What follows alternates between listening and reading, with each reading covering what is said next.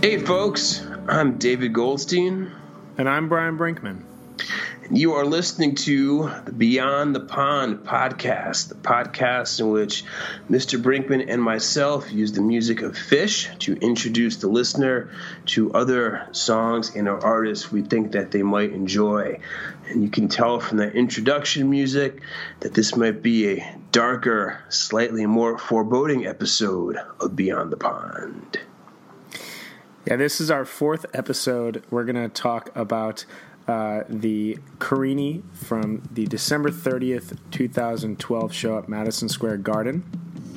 If this is your first time listening to Beyond the Pond, or if you are back here again, just wanted to give you an idea of what we do here. So we take a Phish jam, specific Phish jam, talk a bit about it, talk about why we picked the jam, significance of the show that the jam came from, a bit about the tour and the venue that the jam was played at, as well as some of our own personal thoughts, kind of break that down, do a deep dive from a Phish perspective.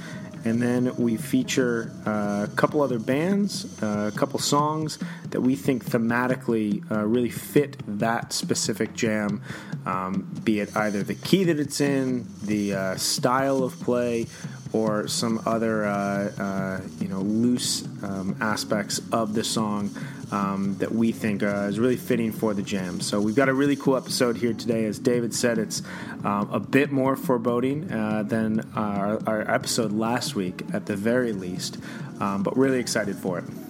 Yeah, some of the themes that we're going to explore in this episode include dark and evil Phish, the E minor strut and or sarcastic arrogance in rock music, and death and dying in song.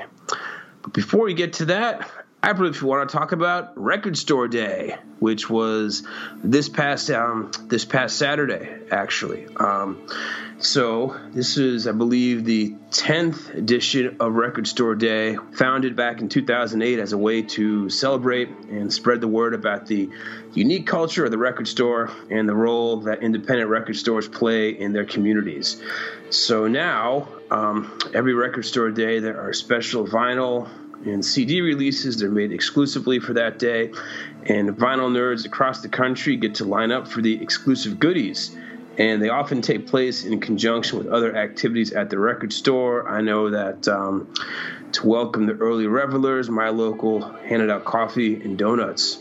And I guess in the era of big box stores and Amazon and streaming and whatnot, all of which have their place, mind you, we should always want to be supporting our local brick and mortar store, independent record stores, because frankly, they're dying off at a rate akin to honeybees. Like every day should be Record Store Day, really. I know I try to get to mine as much as possible. Brian, I know that you participated. What'd you buy? I did. I brought my son out for his first Record Store Day, got some high fives from a comic store guy, a la Simpsons-looking dude, on my way in. I went out and I picked up the new War on Drugs 12-inch, Thinking of a Place. It was just released on Friday across the musical world, but was released on vinyl on Saturday. Went out and got that. I picked up a few other essentials that were not released for Record Store Day, but whenever I'm in a record store, I find myself having a hard time not spending under $100. So it was a good day. I waited in a nice little line. Good to see so many people out for Ka-Chunk Records here in Annapolis, the only record store in Anne Arundel County. Really, really great day. Yeah, I went to on East 12th Street between 1st and Avenue A in the East Village in New York City is Academy Records. It's kind of confusing because there's a few different academies in New York City.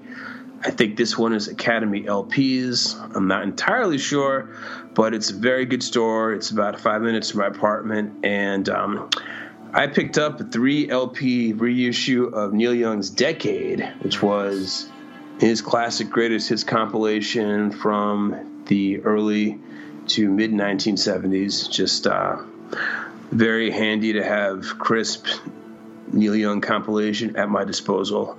And the other thing I got was a 7-song sort of live 12-inch from the Drive-By Truckers, the long-running Athens woke southern rock band. This past July, they did a small 7-song set at New York City's Electric Ladyland Studios. It was put to vinyl, and it makes a very nice companion to their 2016 album, American Band, which, in addition to being extremely relevant to the times, was one of my favorite albums of 2016, and probably their best album in at least 10 years. They really brought it home with that record.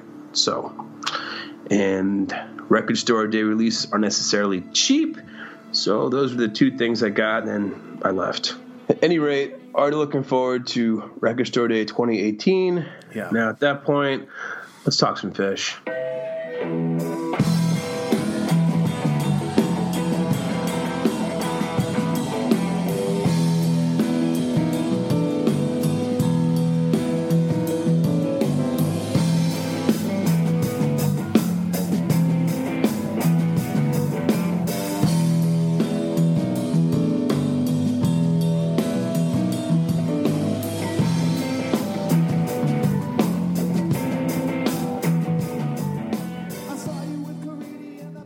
All right, so why the 12/30/2012 Carini?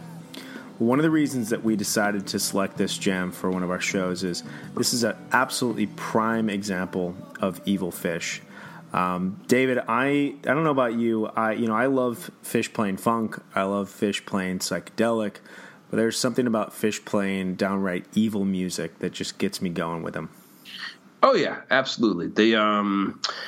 Phish owns the minor keys when they get going, especially E minor, which this Carini jam happens to be in. I mean, I think Trey just loves jamming in E minor. And while I say this is not a music theory podcast, I know, Brian, you play a little bit of guitar. I've been playing guitar and trombone and keys most of my life, so I'm able to identify these keys. I will say other examples, some recent examples of E minor jamming. The 2006 Down with Disease from Hartford, Connecticut. Certainly the August 7th, 2015 Tweezer, the improv was deep E minor. The recent song Mercury, lots of E minor there. The intro to Cavern, that big boom, that's an E minor chord. What else we got? Sort of like the Bowie conclusion jams, particularly Providence, you get lots of E minor, but it's just, I know that Trey likes going off in that key when it gets very evil and sort of arrogant. What kind of examples of evil Phish can you think of that aren't in that key off the top of your head? I'd go with, first and foremost, the SPAC 95 Down with Disease into Free is Sure. 40 minutes of, you could pick any number of Summer 95 Space Jam evil jams that they did, but that one in particular is really, really intense. The Cypress Mics, I think, is a great place to start for any sort of evil Phish. Just the way that jam builds over 15 minutes, it kind of harkens back from a effect standpoint to that shoegaze episode that we did. That one suffocates you. It's a great suffocation. The air gets thick. The air gets thick. Everything I've ever heard, every picture I've ever seen from Cypress that has anything to do with that mics, the stage is just bright red. It looks like an alien spaceship is landing. A couple others, the Wolfman's Brother from November 30th, 1997 in Worcester, Mass. Night 3, right. Night 3, not everybody's favorite jam, not mine by any means. It's they get into essentially one riff, and I think at some point Trey hides behind his amplifier, but it just is this building riff over and over and over again. And then from that, the following spring, the Island Tour Piper, such a great jam. How they bring that Piper down into the conclusion of the song proper, and then jam off of the conclusion of the song. I feel like it's the only time they've ever actually jammed in that style off of Piper, and it's just dark and ominous, and it just builds slowly, and Page owns it. I love it. Also as a companion to the 2016 Hartford Down with Disease, the Chicago Night One at Wrigley, the 2016 is also E minor going down the Autobahn Evil jam. And really underrated jam from early 2016, I would say. Yeah, the Wrigley shows themselves, in and of themselves, I don't think were particularly special. That could be the highlight of both of those shows, I think. Yeah. I would say as well, just regarding this Carini, this is definitely one of the strongest jams of 3.0 across the board. By far. And we should be celebrating the fact that we're doing a 3.0 jam so early. We've done some great 97, 98, 99 jams, but it's cool that we're featuring some 3.0 here. We're talking about the 3.0 Carini Renaissance, some of the ones that we have listed as being particularly good. October 12th of 2010, September 14th of 2011 from Essex Junction in Vermont. Not a particularly good show. The Carini is probably the highlight. Definite highlight. June 7th of 2012, that was the summer tour opener in Worcester. That goes into something of like a My Left Toe jam as well before segueing into Taste, I believe it is. Yeah, Taste. That set, it's all about the Boogie on Reggae Woman for me, but yeah. Yeah, you got a great Ghost jam in there as well. I mean, that Worcester show really set everyone straight after that 2011 New Year's run. Later that summer, bookending here, the 8/31/2012 jam from Dick's, third song of this show, was really the moment where it seemed like this Dick show was going to do something really unexpected. They were clearly on a high at that point. The following summer, I believe you were at the show, 7/6/2013 up at SPAC. Right, Saratoga. Right, that was the Carini. Gets away from darkness, goes into a very bright major chord hose jam into Architect. That was the second night of a 3-night run. Probably the weakest, still a pretty good show. Yeah, the Carini is a great moment. There was that really wild split open and melt earlier in the show. Yes. Hampton had a groovy Carini, and Atlantic City, that Halloween, had a 19-minute A major jam that is awesome. It's very sectional, goes through. It's kind of in that cubist fish jamming style where they would play one theme for 3 to 4 minutes and then somehow find themselves writing another theme out of it. MSG 2013 had the Echoplex Carini, and August 30th, 2014 from Dick's, just 2 years later.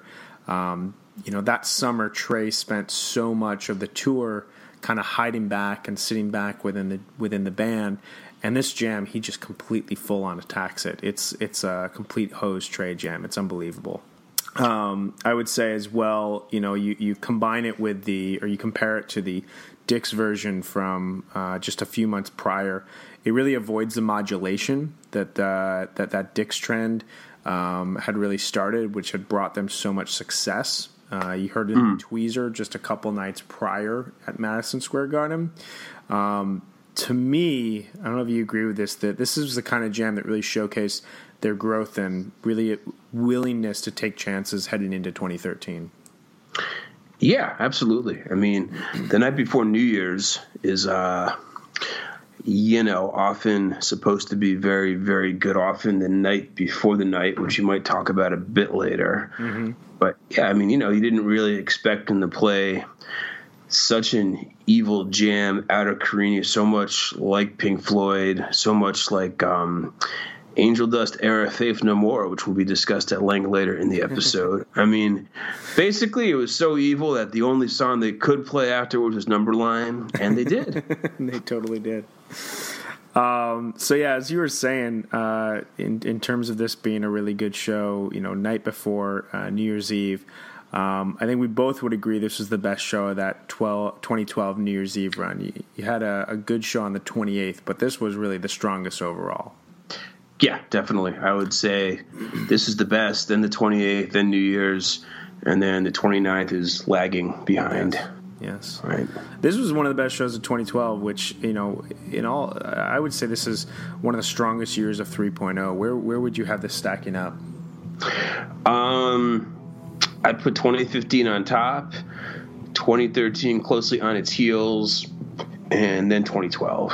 There's some moments where we have some good disagreements, but this one we don't disagree at all. I'm right there with you in terms of that.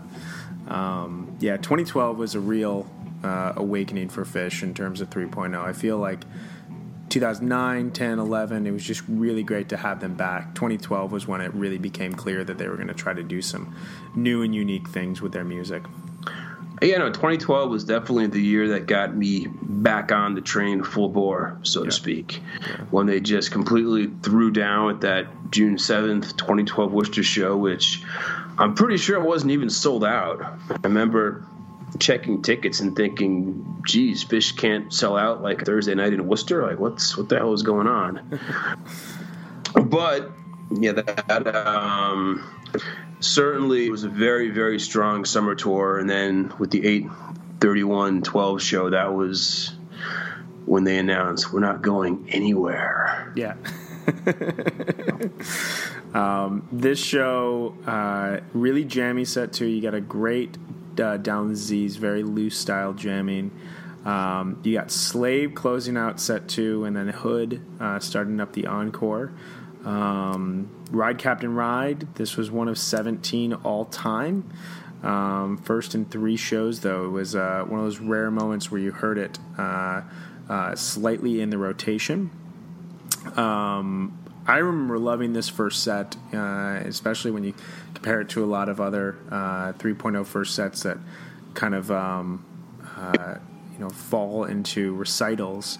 But this was a really great thematic show overall, and like you were saying earlier, this was a very classic in the vein of a night before the night show. The idea that everyone expects them to come out with a big party on New Year's Eve, and they're going to zag against any expectations and play, the strongest show of the run the night before that. How about this? Why don't we listen to it? Let's do it. All right.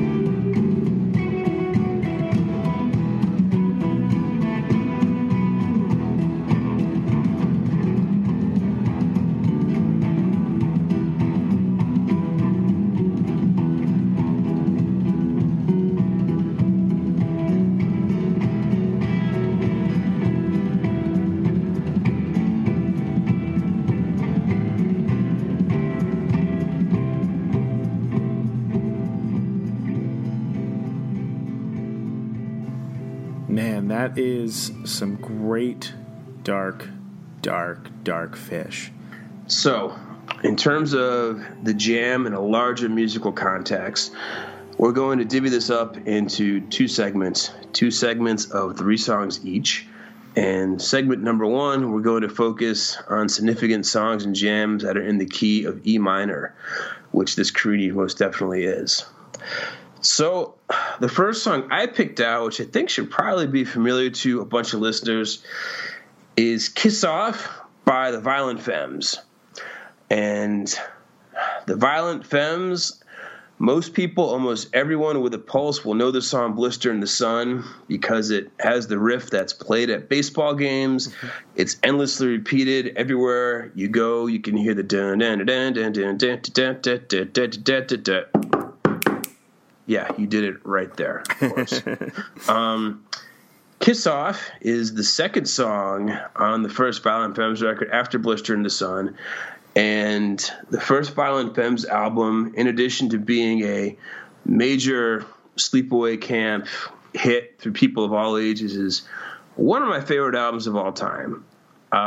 It's completely perfect. I think it came out in 1983. It's acoustic punk teenage angst, just beautifully summed up in over a half hour, and it was so perfect that it was impossible to follow up. And although they've had several good songs since then throughout their career, they never made anything as good as their first record. It's a dilemma that's occurred to bands like The Strokes, I guess more recently Interpol. Perfection on the first try, and therefore there's really nowhere to go but down from that point. And the Violent Femmes are Brian Ritchie, Victor DiLorenzo, and of course Gordon Gano, who's the sort of whiny, I guess you could almost say, fade troubadour. And Kiss Off, the verses are in E minor. I think the chorus goes from C to D, but it just kind of demonstrates the E minor. It's a little bit sarcastic, a little bit arrogant. It's extremely catchy, and the Violent Femmes are actually touring this summer with Echo and the Bunnymen, if you want your big 80s indie throwback. I mean, they played every college known to man throughout the 90s multiple times. They had an acrimonious breakup in the mid-00s for a variety of reasons. I think they got back together 2 years ago because they figured they could make some money and have some fun, and that's where they are now. But this is, to me, is one of my favorite E minor riffs, so we're going to play it for you.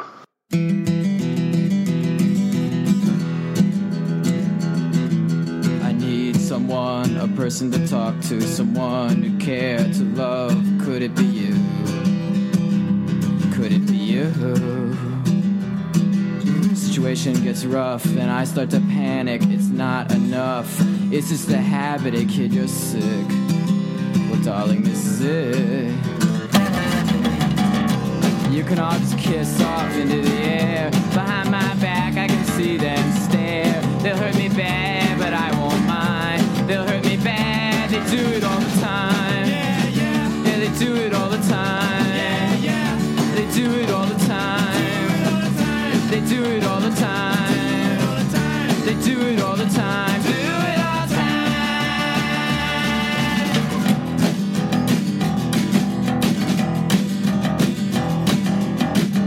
I hope you know that this will go down on your permanent record. Oh yeah? Well, don't get so distressed. Did I happen to mention that I'm in the press?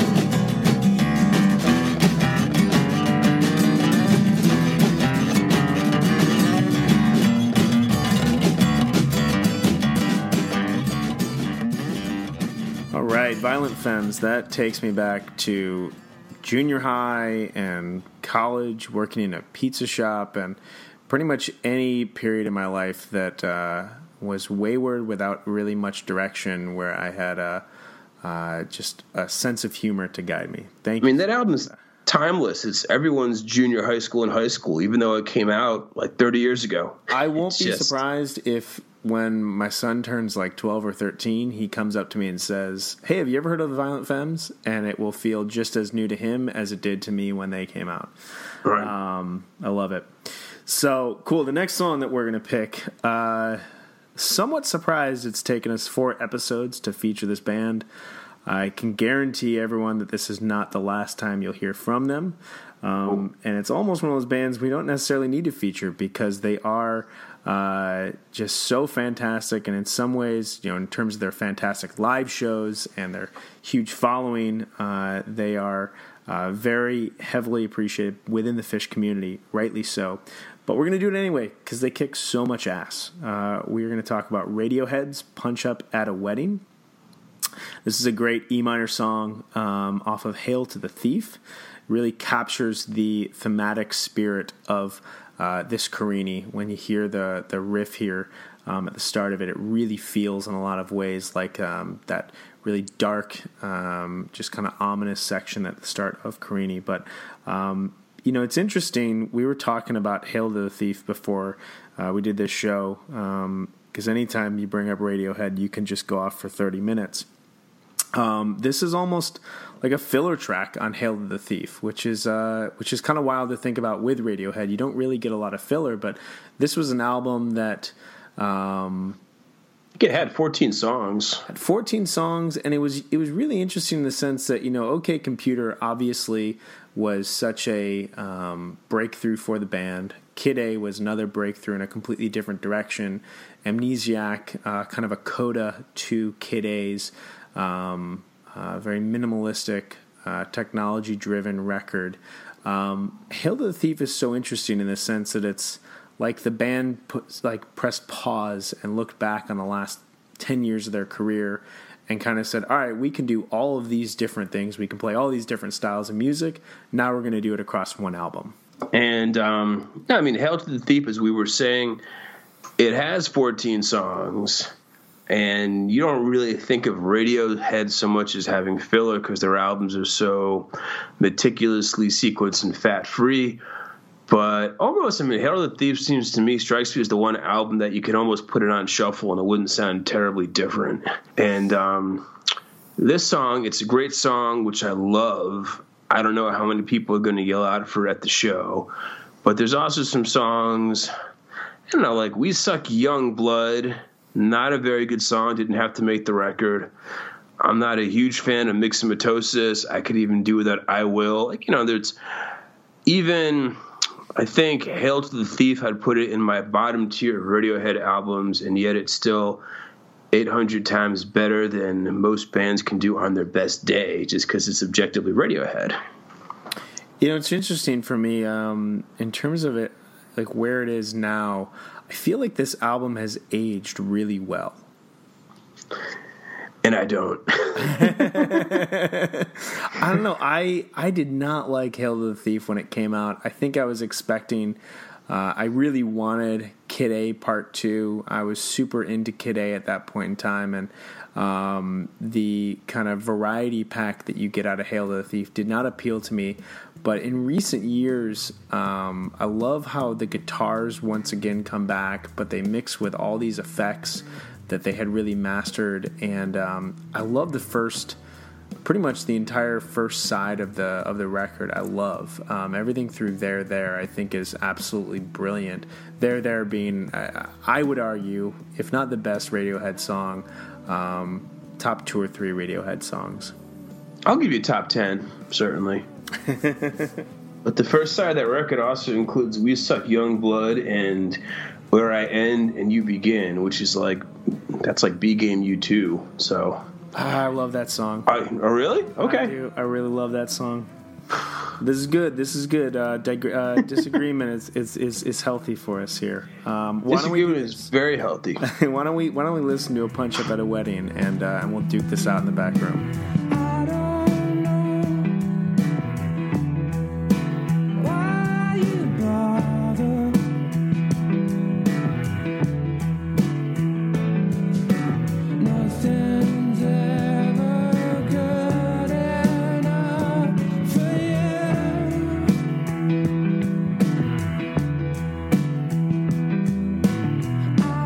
Was there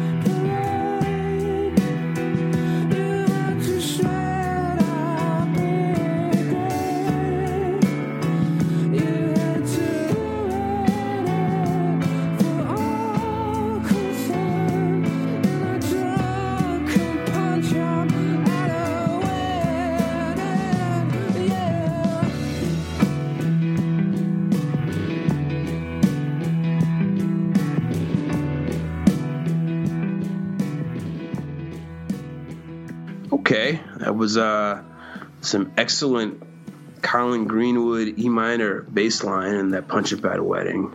So the final song we're going to discuss in the E minor portion of the show is from one of my favorite bands of all time, off of one of my favorite albums of all time. This is Desert Island, top 5 album. We're going to talk about the band Faith No More, and the song is called Smaller and Smaller off of the 1992 album Angel Dust. And this song is what you could call evil progressive rock jam in E minor. It leads out with kind of a death march that is very similar to the Carini Jam. And I remember thinking as I saw it live, wow, okay, Trey is absolutely channeling Angel Dust era Faith No More. When most people hear about Faith No More, they think about their biggest hit, which was Epic, which kind of, I guess it kind of introduced rap metal, rap rock to the masses, and then it was bastardized by much more awful, less creative bands down the way. I guess you could almost say Faith No More paved the way for Korn and Limp Bizkit, kind of almost like when Dr. Miles Dyson, he created T-800, he thought he was doing it to help mankind and couldn't see T-1000 coming down the bend. Wasn't his fault.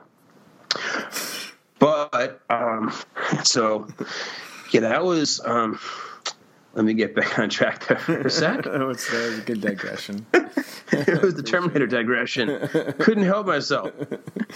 Talking about the early 90s, you can't leave out Terminator. No, exactly. You cannot leave out Terminator.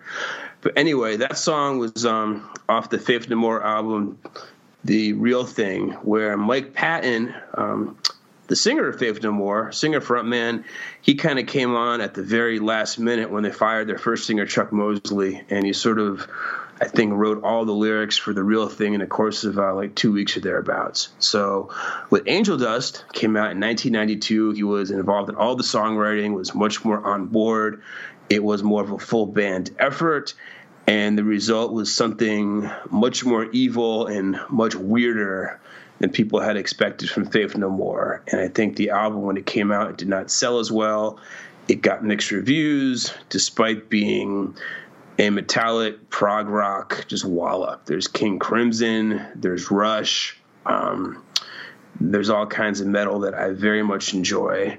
And that was the single off that record was Midlife Crisis, which is maybe my favorite Faith No More song. And just worth pointing out, the front man in that band, Mike Patton, he's a man of many talents. I know he heads up the Ipecac record label, which puts out all sorts of bizarre noise rock, and he's been featured in the band Tomahawk. He had a project called Peeping Tom. He's done work with Dan the Automator, and he's also put out solo records. He plays the voice. I saw him back, I want to say, 2002 in a small bar in New York City with just a microphone and a soundboard, and for an hour and a half, it sounded like sticking your head in a jet engine. He's a vocal terrorist, and he's one of my idols. He's also the frontman of the band Mr. Bungle, whose self-titled 1991 album, in addition to being extremely puerile, was a Jewish sleepaway camp classic. And but if you like metal, if you like evil, if you like invention, you got to get yourself some Faith No More Angel Dust. And we're gonna play the song. I gotta say before we play it, listening to these guys brought me back to 6th and 7th grade, listening to the Q101 radio station in Chicago, The Alternative. The song Epic would come on like late hours in like the weekends, and to me it was like hearing early Nirvana, early Pearl Jam, early Red Hot Chili Peppers, and always felt like the origin of kind of that grunge movement. So shout out to James Van Osdale, Robert Chase, who I later used to listen to on the Trail in Missoula, Montana. Those are two of my favorite DJs who basically laid the formation for the foundation for where I would go in terms of music. So let's do some Faith No More now.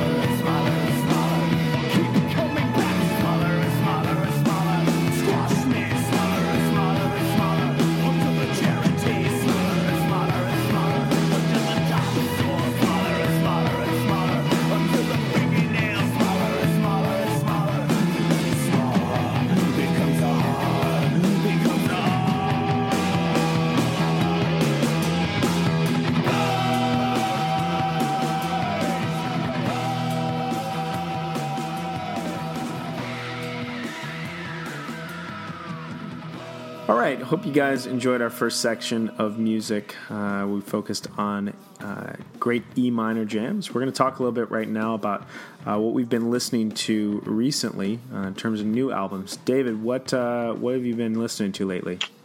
Brian, the record I'm going to pick is by a young New York band called Charlie Bliss. The album is called Guppy. I only learned about this album last weekend when I read about it in Pitchfork. I read about it on the blog Stereo Gum. It got a really good review in the AV Club as well. So I'm 37 years old, which means in the mid-90s I was staying up and watching 120 Minutes, Alternative Nation, listening to alternative rock radio. So I've got a thing for really sticky, sweet power pop. I'm talking The Rentals, some Letters to Cleo, Fountains of Wayne, Weezer especially. That type of sticky, sweet 90s power pop that might incorporate Moogs, some heavy bass lines. So Charlie Bliss, they embody that style because they are absolutely a 90s throwback power pop band, but they take that style and they absolutely nail it to a fucking wall. I mean, it's more of like they enter the bodies of their idols, because this record is so catchy and so well produced, and the guitar solos are so perfectly placed. The lyrics are very funny. It's fronted by a woman named Ava Hendricks, who kind of has like sort of like a bratty, cheerleaderly like voice, sort of akin to like Kay Hanley from Letters to Cleo, or even Anna Waronker from That Dog, who I'm sure Charlie Bliss has listened to many, many times. I'm going to go out on a limb and say, even though I've only had this record for a weekend, it could be the purest power pop record since Fountains of Wayne's Welcome Interstate Managers, which came out in 2003, and it's just a marvel of production. You should listen to that record a lot if you have not already. So if you have a thing for 90s power pop, you have to get this record as soon as possible because it's extremely good. Yeah, this my first thought, that it reminded me in some cases of really great K-pop songs that I heard. Music just so catchy that it makes your heart hurt. It's just the riffs on it, the hooks were just so good that I don't know. I just got that warm and fuzzy feeling that you want from power pop like this. K-pop songs are art forms. Those aren't done overnight. Those are meticulously put together. Yes. Much like this, 3 years to make this record. I think they started recording it in mid-2014, which is really amazing. Right. I guess the first draft, they said it was too grungy, so they kind of threw out the tapes and then went for more of a pop aesthetic. Mm-hmm. And it pays off in dividends. Yeah, it totally does.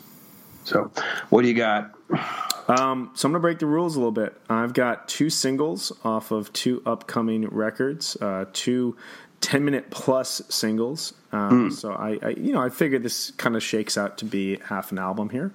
Kamasai Washington, his song Truth off this forthcoming EP, Harmony of Difference.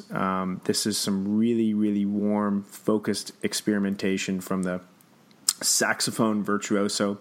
If you have not listened to his 2015 Epic triple album called The Epic, you absolutely need to be doing that. One of my favorite records from that year.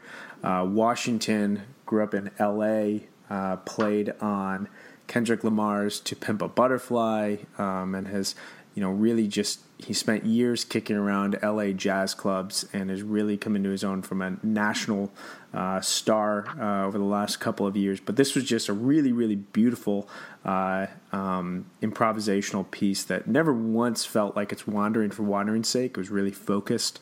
Really, really fantastic stuff, about 13 minutes long. So Kamasai Washington's Truth. And then Friday, the War on Drugs released their new track, first new song in 3 years, Thinking of a Place, off of the, well, I'm guessing, we don't know yet, there's still unknown new LP. We've been told that there's going to be a new record in 2017. By all accounts, this would be the first single off of it. This is, I will go out on a limb, I think this is the best song I've heard since 2014. Since, I would probably say Eyes to the Wind off of Lost in the Dream by them. This is 11 minutes. It is absolutely gorgeous. It is very spacious. The riff that brings the song in out of this really just beautiful kind of haunting synth intro and follows it throughout the track. I found myself just whistling it all weekend long. It sounds fantastic on vinyl. The lyrics are, the types of war on drug lyrics that you can define about any part of your life, and it's equally optimistic and somewhat dark and isolated. It's unbelievable. Gave me every single feel possible. Yeah, one of the highlights of my Friday was getting to my office and getting a text message from you saying, "New War on Drugs single." So after I got that text message, I went to, some website that was playing it in full, and I agree, certainly, as we discussed earlier, I think in the first episode of our podcast, Lost in the Dream is one of my favorite records, definitely one of your favorite records, and this song shows that he hasn't missed a step. No. I mean, it kind of hits all the war on drugs beats that you expect and you want, while at the same time kind of moving the sound forward. The guitar solo is very Robert Fripp. It's he's still luxuriating in the 80s keyboards and 80s production. And no, it was, I think I listened to it about 7 or 8 times since I first heard it. It really augurs well for what's to come next. And I was very happy that's what he put out. I did not buy it on record store day because I think it was in my store. I think it was like $10. And at that point, I think I'd already spent about $75. So it was a strategic choice not to break the bank anymore. You'll get it when it comes out. It's oh yeah, rest assured, when the real thing comes out, the album, that will be. If you could line up outside the stores at midnight, like you could, I would be there for that album. So our second segment is going to really embrace the full-on darkness of the Carini and of really evil, dark Fish. This song just sounds like a trip into Hades. This jam, and so we wanted to talk about some songs that kind of take that own little walk thematically. So songs that focus on the idea of death, the idea of dying, some pretty heavy tunes that really resonate clearly with this Carini. The first one that we have is from a UK experimental artist, The Hacks and Cloak. It's a stage name of Bobby Krilic, off of his 2013 record, Excavation. The song is called Excavation Part 2. This is off of his second LP, came out in 2013. It's a bit more electronic, features a very heavy bass compared to his first record, which interestingly he recorded over the course of 3 years in his parents' shed. He played all the instruments on this, which was an assortment of stringed instruments, mics. You can imagine his own vocal terrorizing over the mics, as well as integrating his laptop. This one is a little bit more beat heavy, but it's still very sparse on the beat. Thematically, the whole purpose of the record was to track the journey one soul takes following death, and it's somewhat terrifying, the approach that he takes. He really views death as a confounding, illogical experience. And as you'll hear from this song, it's very haunting in the same sort of way that Carini is. So let's go ahead and give that a listen right now.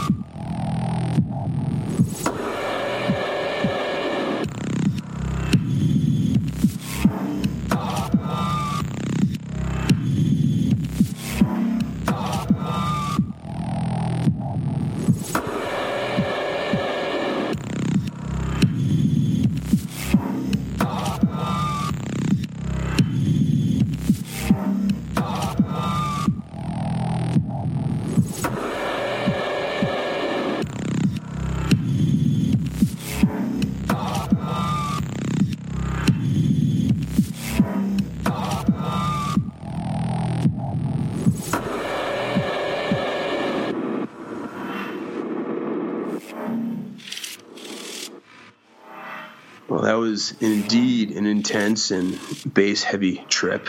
I will say, Brian, I wasn't very familiar at all with the Hacks and Cloak until you told me about it. I've been listening to that record. It's certainly not something for a nice Sunday drive, but it's quite. The dude is extremely talented at creating a dark, suffocating atmosphere. It's mood music. Yeah, you could say that. I mean, and speaking of things that happen to be somewhat suffocating, the next band we're going to talk about here is the band called Deafheaven. And this song is Luna off of their most recent album, New Bermuda. And the genre to which I guess Deafheaven plays, there's sort of kind of a shoegaze band, except with intense black metal vocals. So sometimes they get called, I guess, metal gaze, because often the guitars, they harken back to the suffocating, full-on several tracks of the shoegaze genre, which we discussed at length in episode 2, but with the Cookie Monster screaming that people often associate with black metal. I know when their album Sunbather, before New Bermuda, that came out, that album, I think that was their second album. I believe the first one was called Road to Judah. But the second album, Sunbather, caused quite a stir in indie rock circles. And then, people were saying, are these guys really good? Are they really metal? Is it shoegaze? Are they posers? Because they happen to be quite handsome guys who look like really intense baristas, or like a Gap ad all clad in black and kind of like staring out at the listener. And they were formed back in 2010 in San Francisco. Their name is an homage to the shoegaze band Slowdive, also discussed back in episode 2. And I think we picked this song in particular because in addition to just being extremely intense and extremely rocking and a huge soundscape, which often I think the second part of the song sort of turns into more of like a post-rock, like Tortoise, 90s Chicago type thing. Let's go ahead and throw this on.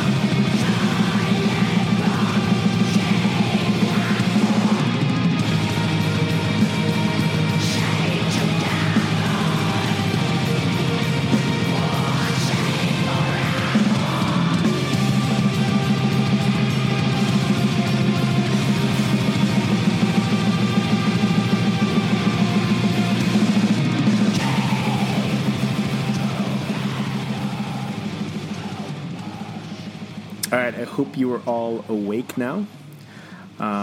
We're going to talk about one of my favorite artists of all time, Cass McCombs, and his song off of his fifth record, 2011's Wit's End, the song Buried Alive. Again, this came off of his fifth album, which, along with 2009's Catacombs and 2016's Mangy Love, are really his best work, his best example of his kind of West Coast, lyrically adventurous, vagabond style. I almost feel like if you fused Dylan's mid-60s with his early to mid-70s soundscapes, you'd get something in the form of Cass McCombs. This is one of the prettiest, one of the darkest records of 2011. It's very, very sparse. There's Rhodes throughout it, Hammond B3s, brush drums. It's very close to like Leonard Cohen or Elliott Smith. What are your thoughts on this record and on this song, David? Certainly I enjoyed this record very much when it came out. And, this song in particular, it's kind of sparse. It's kind of warm at the same time. I mean, there's And like you said, the album, I believe it's kind of built around the idea of, I guess, how you get lonely sometimes. You come up with these big ideas that give you meaning for a second, but then leave you like everything else leaves you. And that's, is that a quote from Cass McCombs we got? Yeah, that was a quote he gave in an interview right around the time the record came out. That kind of, like everything else leaves you, kind of says everything about what this record is. I love it. It's kind of a mood record. It's not really something that I can throw on at all times, but songs like Buried Alive, County Line, their album's opener, and A Knock Upon the Door, the album's closer, really just kind of give you this hazy, kind of woozy, late hours of the evening type of sensation, and are really the kind of songs that if you allow yourself to really fall into them, the lyrics paint this really spectacular image of like a completely different world. The music really just kind of embraces you in a really warm hug. I love it. I think it's great. And it's definitely not Fish is Buried Alive. Totally different song. Definitely not Fish is Buried Alive. No. All right, let's check it out.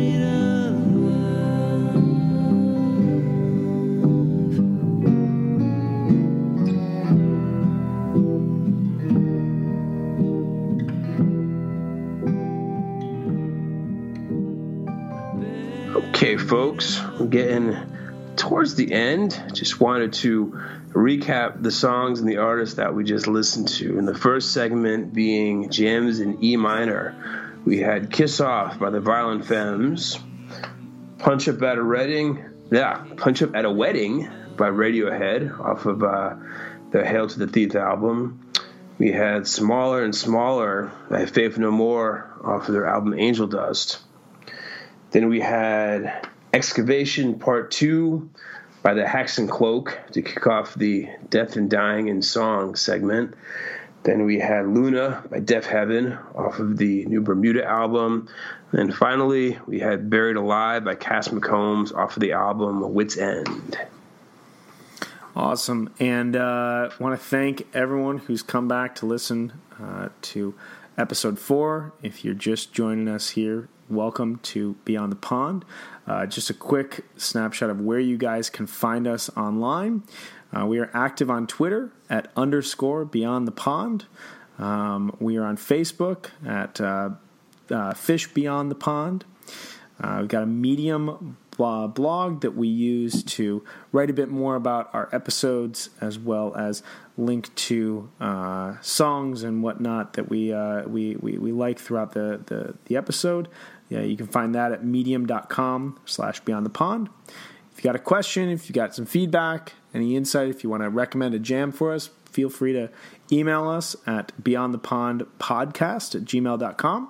And then finally, we update our Spotify playlist the day after every episode with whatever Fish Jam is available on Spotify, but more importantly, the songs that we feature throughout at Beyond the Pond podcast playlist. We'll link that up in our Medium page on Facebook and on Twitter as well. I will give you fair warning, this Fish Jam is not available on Spotify. Should be pretty easy for you to seek out otherwise. In terms of publishing structure, we're looking to go up every other Tuesday because Tuesdays are quite possibly the least enjoyable day of the week. got to give you something to look forward to. And with that said, I am David Goldstein. I'm Brian Brinkman. And we hope you enjoyed this episode of Beyond the Pond. Maybe a little more downbeat than episodes past. We can already promise you that episode 5 will be upbeat and melodic. So if you made it this far, thank you very much for listening. And join us next time as we go Beyond the Pond.